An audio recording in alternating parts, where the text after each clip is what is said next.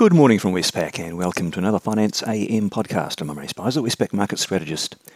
In the financial markets on Friday night, we saw the US dollar falling quite sharply, and that came in the wake of a mixed US jobs report, as well as further speculation that China would relax its COVID policies. The S&P 500 closed up 1.4%. Commodity prices rose sharply, and short-term bond yields in the US fell slightly. In the currency markets, the US dollar index closed down 1.8% on the day, and that's the largest daily decline since 2020. All of the majors rose against the US. The Aussie dollar rose from 63.50 to 64.83, and the Kiwi rose from 58 to 59.36, so some quite large gains. And the Aussie Kiwi cross, net, not too much movement. It round-tripped from 109 to 109.61 and back. In the interest rate markets, the US 2-year Treasury yield fell overall from 4.7 to 4.54% via a brief post-payroll spike to 4.8%. And the 10-year yield, it really fluctuated around 4.16% for little net change on the day. Markets are still pricing the next Fed fund rate hike to be worth at least 50 basis points, with a decent chance of a 75 as well.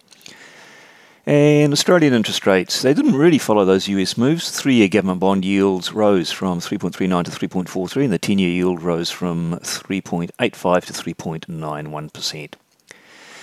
Commodities, they had some pretty decent gains on Friday. The fall in the US dollar and that China COVID policy speculation, the main drivers apparently. Note though that the speculation about the China COVID policy was refuted by some officials over the weekend. Still, for Friday's markets, we saw Brent crude oil jumping 3% to $100.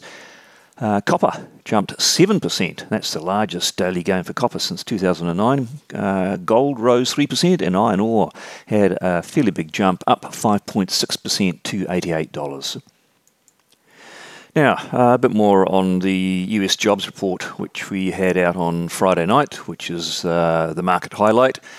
There are actually two surveys released in the monthly jobs reports. One's the payrolls report, the other's the household survey, and overall you'd have to say it was a bit of a mixed bag. The one the market pays most attention to is the payrolls report, and that was a bit stronger than expected, with slightly higher jobs gain and average hourly earnings slightly higher than expected. However, the household survey showed a slight rise in the unemployment rate, and that was not expected.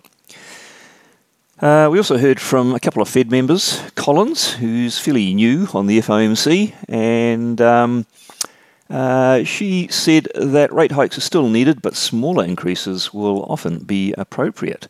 That pretty much echoes Fed Chair Powell, and she also said that the Fed should be focusing on how high rates ultimately settle instead of the pace of these moves. She did, though, add that the risks of over-tightening will rise as it tightens further, and she's looking for evidence of the cumulative effect to guide her policy decisions.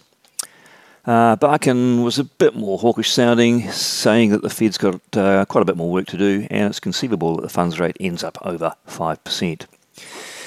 Elsewhere, we had jobs data in Canada. It was strong across the board. And in the Eurozone, we had services PMIs revised slightly higher than the previous readings.